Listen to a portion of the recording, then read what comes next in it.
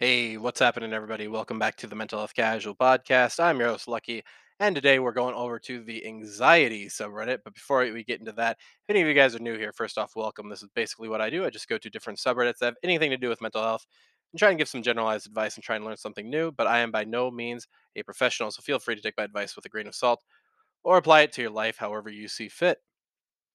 So it was it was really interesting today. I was talking to like a coworker of mine. We had to go on a drive real quick, and it was cool. Kind of.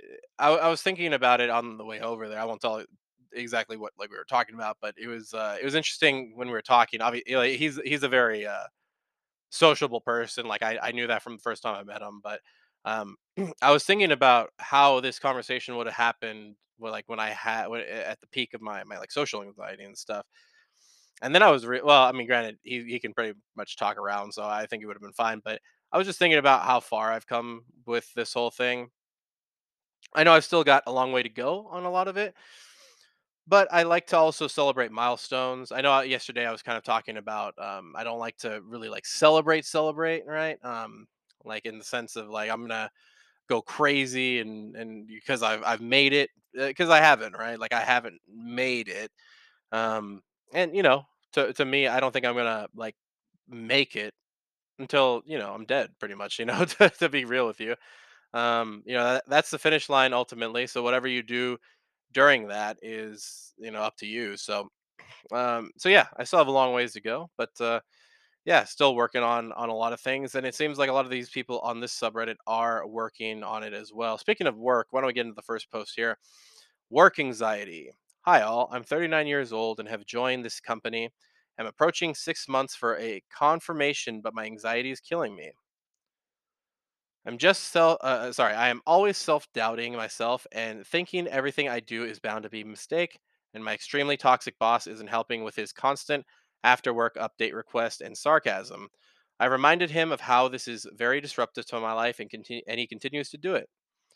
I am planning to leave and will send in my letter in the next couple of days. I plan to take 2 months break while looking for a new job. I have a few interviews aligned, but feel the 2 months off will help, especially if I plan to see a psychiatrist to help with my anxiety. But now I am having a severe mental breakdown. Emotions of fear and scenarios, etc., is playing in my head. What is certain is I plan to leave, but I'm just worried I'm disrupting the current flow on the team, but I will need to do this in the next 27 hours, 72 hours, and my anxiety is killing me. Yeah, and I don't want to say as it should, right? Like obviously, it sucks to get anxiety, especially at these intervals. But it is a normal reaction to have, right? And an example would be, when I was going through work, um, it was tough, especially since I'd been off for 2 years, right? Like I literally went without working for 2 years and then just went back to full time. Now granted, it sounds like you're in a much more stressful job, so it seems like it's much more hands-on. I just drive a forklift. I don't deal with customers. It's great. But it's still like 8 hours of my day that I had to get used to. Um, and beforehand, it was really tough, man. I had to, talk to these people and present myself in such a way that would get me. Now, granted, a lot of people's expectations were kind of low with how little people are in the workforce right now, but still, it was a lot of pressure on me, um, and it's okay. And I just want to make sure this is clear, right? It is okay to have anxiety in these situations, and I feel like sometimes, I'm not saying with you in particular, but sometimes when we go into the like depression and anxiety, our first thought is how do I get through this as fast as possible, instead of how can I learn from this experience that I'm suffering through. You see the difference in that, right? Like when you're waiting for something to just be over, the way that you experience it is much different than how it would be if you went through it trying to learn something. An example would be I've been doing this very tedious task of just like at my work, where I'm literally just like I'm just counting like inventory and stuff, basically doing inventory. And the first day that I did it, I was just super. I was like, I did it for 8 hours. I was like, oh my god, I just want this to be over. And then I started thinking to myself, I was like, okay, how can I make this more interesting? How can I do this. And by the way, I'm not listening to podcasts or I'm not doing anything like that. I'm literally just looking. I'm literally just doing that, and then thinking about some problems in my head and thinking about how to tackle them, all that kind of stuff. Maybe think of new video ideas. Um, but yeah, it's really taught me a lot of patience, I have to say. And it got to the point where yesterday I was going to a church service like about 7 at night, and sorry, not yesterday. It would be Wednesday since you guys are listening to this on Friday. And there was a train that just stopped, and I was, at first I was really angry. Then I was thinking, well, maybe this is maybe something happened. I'm not too sure. And then I just eventually was like, all right, I just need to turn around and find another way. Because over here in Texas, man, all roads lead north, south, east, or west. Very, very simple. It's not like some other places where it's like take the loop, do this, do that, go this way, go that way. It's pretty simple to find your way around here. But you know, um, I feel like my patience has gotten a lot higher, and it's felt, and now I'm all the way to Thursday, and I've been doing that inventory thing for a while now. So, your body gets used to these things, and so it's okay. If I had taken that as like, oh my god, I got to do this again. Oh my god, I got to do this again. Oh my god, I got to do this again. Instead of learning how to be patient, instead of learning how to control my breathing in certain situations, instead of learning to make sure I get enough sleep so that I'm not, overly tired when I get to work, that kind of stuff, so that I do get bored. There's a lot that goes into it. And so when you're going through this, you should, take it as a learning experience as well. I'm not saying don't go see a psychiatrist. I'm not saying any of that. But think about what you're learning from this experience. That because once you're on the other side, a lot of times people just are like, okay, I guess all that anxiety was for nothing. No, it was for something. It was for something. And try and learn what it was for. Was it to show that despite the anxiety, you made the right decision despite the anxiety, all that kind of stuff, right? Just make sure that you're using your suffering as a lesson, because suffering can oftentimes teach us things, but if we don't utilize it the right way, it can just be forgotten, and then we end up suffering the same thing over and over again because we didn't learn from it last time. So, anyway, best of luck with your job search. And I really hope that. And listen, I'm all for that. That's actually, in fact, that's actually really, really good that you're doing that, and that really shows a sense of maturity and a sense that maybe your social anxiety isn't nearly. I don't want to say nearly as bad. I don't want to compare things, but um, there are people with social anxiety so severe that they wouldn't even think about leaving a job because they'd be so scared of the way people would think of them, all that other stuff. So the fact that you're intending to leave and you're getting ready for new job interviews is absolutely awesome. So, uh, nothing wrong with having anxiety during that situation, but I hope that it doesn't stop you from becoming who you want to be. Either way, let's go over to the next post here. Um, can anxiety lead to blacking out for a few seconds? I was feeling very anxious this evening. And when I got up and walked to attend the door, I lost balance as a result of blacking out and lost sense of surrounding. Does this happen to you as well? Most likely you have low blood pressure. I don't know. I don't know if this has a lot to do with anxiety. I'm not like this I've dealt with before in terms of low blood pressure. But would I say that I had high anxiety at the time? I don't think so. So you may just have low blood pressure. I'll be real with you. Um, yeah. So, um, but I mean, somebody on the comment section says yes, as anxiety causes your blood pressure to rise and lower, plus heart rate gets irregular. If you pass out, you can damage your head, neck, back, and so on. See a doctor ASAP. Um, I guess it could. I didn't really think about that. I've heard of it bringing up your blood pressure, but I guess that's true. It can lower your. I usually think of anxiety being high blood pressure though, so I'm not too sure about the physical side effects of this. So I don't want to exactly explain that, but there are anxiety can do some things to your breathing. So if you already have low blood pressure, I'm sure it could affect that in some way. Um, because there are some times where you're when you're freaking out, you're not paying attention to your breathing, so you're hyperventilating to a certain degree, doing that kind of stuff that can cause that. But yeah, me in particular, I don't think I've ever gotten this, but it like I said, it doesn't surprise me. So anyway, let's go over to the next post here. Went to a concert on my own. I went to a concert all by myself. It was awesome, and I'm so proud of myself. Not gonna lie, I was very nervous. I felt like an outsider when I came and left. I could feel people looking at me weirdly and getting creeped out for me being around. Even if I opened up to just jam out to the band, but through the whole thing, I kept telling myself that the reason for coming was because of the band, not because of others. I do kind of understand people feeling this way towards me since I look kind of like a creep who would who you would meet at late at night while walking down the street. I'm actually scared of looking at people. Still, I feel hurt inside because it keeps happening to me every time I attend a social event or hang out in public. I know that I look nervous, sweaty, or act unnormal when approaching people. I just cannot get rid of this feeling for some reason. Might sound weird, but all I just want to accomplish is some connections, friends to hang out with. I'm a huge loner, spending most of my time on my laptop, learning computer science, listening to music, or watching TV shows.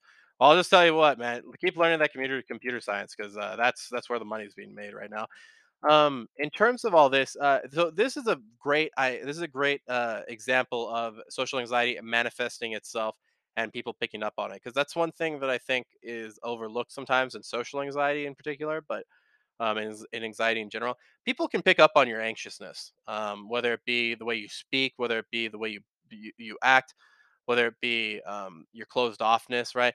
I don't I don't want to because this sounds might sound kind of mean, but you kind of meet those people sometimes where you meet them and you're like, this person is really like has some type of anxiety about them. Because I've been through that, so I kind of feel it. By the way, I could be projecting here. I don't know for sure. I'm not a mind reader, but my gut is telling me that this person has anxiety. Like you can kind of tell sometimes.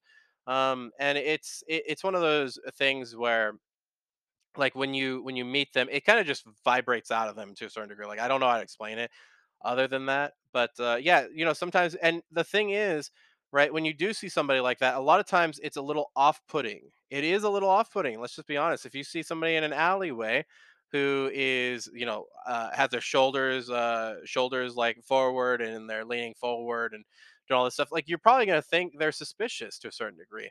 Whereas if somebody's walking and they're walking with their head up high, they have their hands out of their pockets, they have their chest out, that kind of stuff. Like you might be intimidated by them, but you don't feel like an outward fear because they're bearing out everything to you, right? They have their chest out, everything like that.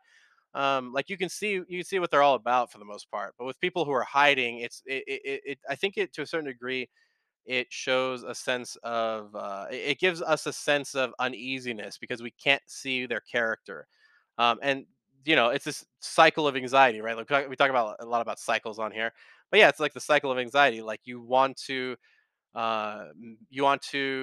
show yourself in a positive light, but because of your anxiety, you show yourself in a different light, and people don't want to hang out with you because you're showing yourself in such a distasteful light that that nobody's drawn to you.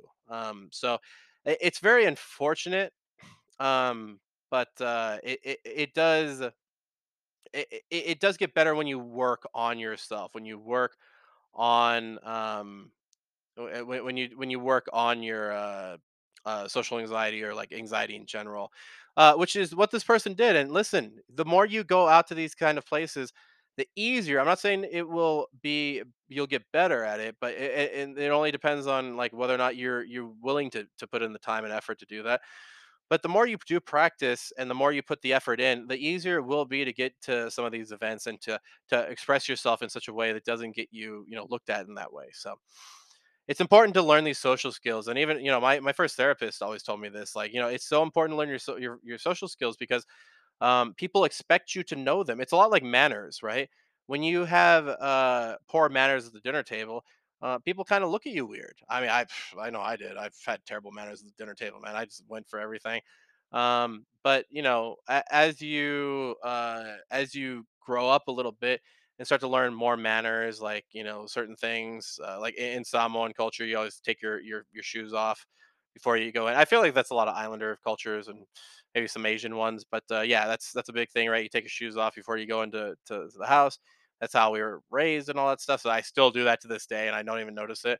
Um, but yeah, at least for me, right? If I meet somebody whose social skills are not up to par, and they're talking a lot of times they can end up sounding a lot more disgruntled than they mean to be. So I can pick up on that, but maybe somebody else who doesn't know too much about social anxiety would pick up on that. So it's important to realize that people that you're talking with aren't mind readers. And speaking of which, why don't we go to the next post here that has a lot to do with this? Why does no one ever bother to fricking get to know me? I'm literally so tired and upset with being alone 24 frickin' 7. I'm so frickin' fed up with a-holes. Listen, I understand. I understand that, like what they're talking about. Actually, let me read this because this person responded to it, so I want to see if this gives us a little insight onto what their personality is.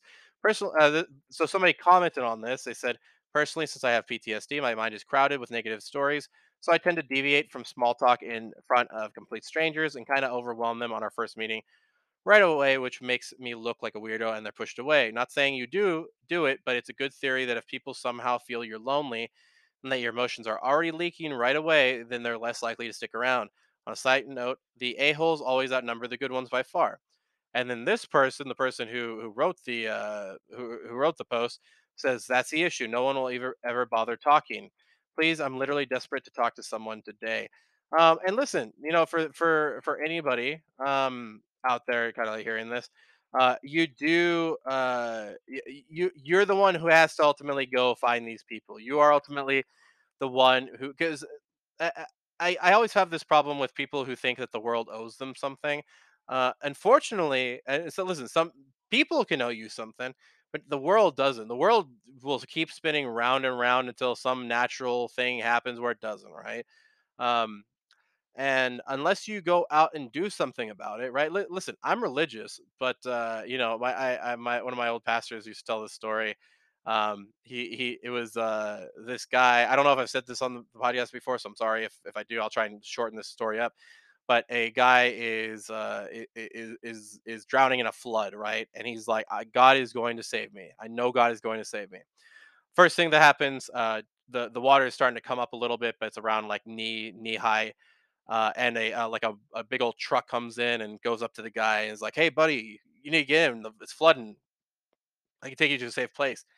And the guy's like, "No, no, no. God's going to save me." Then the water gets a little bit higher, and it's to the point where it's pretty high. It's probably like 8, 9, 10 feet high. So this boat comes along, and the guy is moved up to the second floor and is looking out the window. And the boat comes by. This boat comes by, says, "Hey, buddy, I can take you out of this flood. Let's go." Dude says, "No, no, no. I'm waiting for Christ to save me." And the boat's like, "All right, whatever." Leaves, and then he eventually gets to the point where it's all the way up to the roof, and the guy's still up there and makes it up to his roof, and this is the last bastion. And a helicopter comes swooping down and says, "Hey, buddy, we got to get you out of here. You're like one of the last people in town." And the guy says, "No, no, no. I'm waiting for Christ to save me. I know he will deliver." Anyway, dude ends up dying because he doesn't take any of their advice, and he goes up to heaven and he says to God, "God, why did you not save me during that flood?" And God says to him, "I gave you a truck, I gave you a boat, I gave you a helicopter. You didn't take any of them." In other words, a lot of times we don't take the opportunities that are given to us, right? And even when we were given an opportunity, a lot of times we squander it by looking at it as a negative.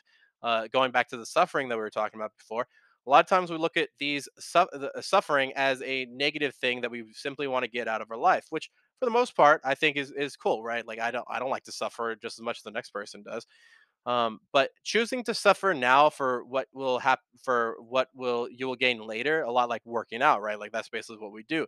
We suffer at the gym. I personally, I like the gym, but waking up early and fitting it into my work schedule is kind of tough. So it's to a certain degree it is suffering. Suffering now for results later is really really good, and can be beneficial and really teaches us a lot. So in terms, if you go up to people with that attitude, especially what they were talking about before with the negative stories and overwhelming people, you have to be really careful about that. It really shows a lack of social, what would you say, social skills, but also social awareness, right? And people don't want to be around those people. It's just a lot of work. especially when you just meet somebody, right? If you meet a person, if you meet like a girl or something like that, or a guy that you're interested in, but all of a sudden they're just like, "Hey, let's have kids right now," right?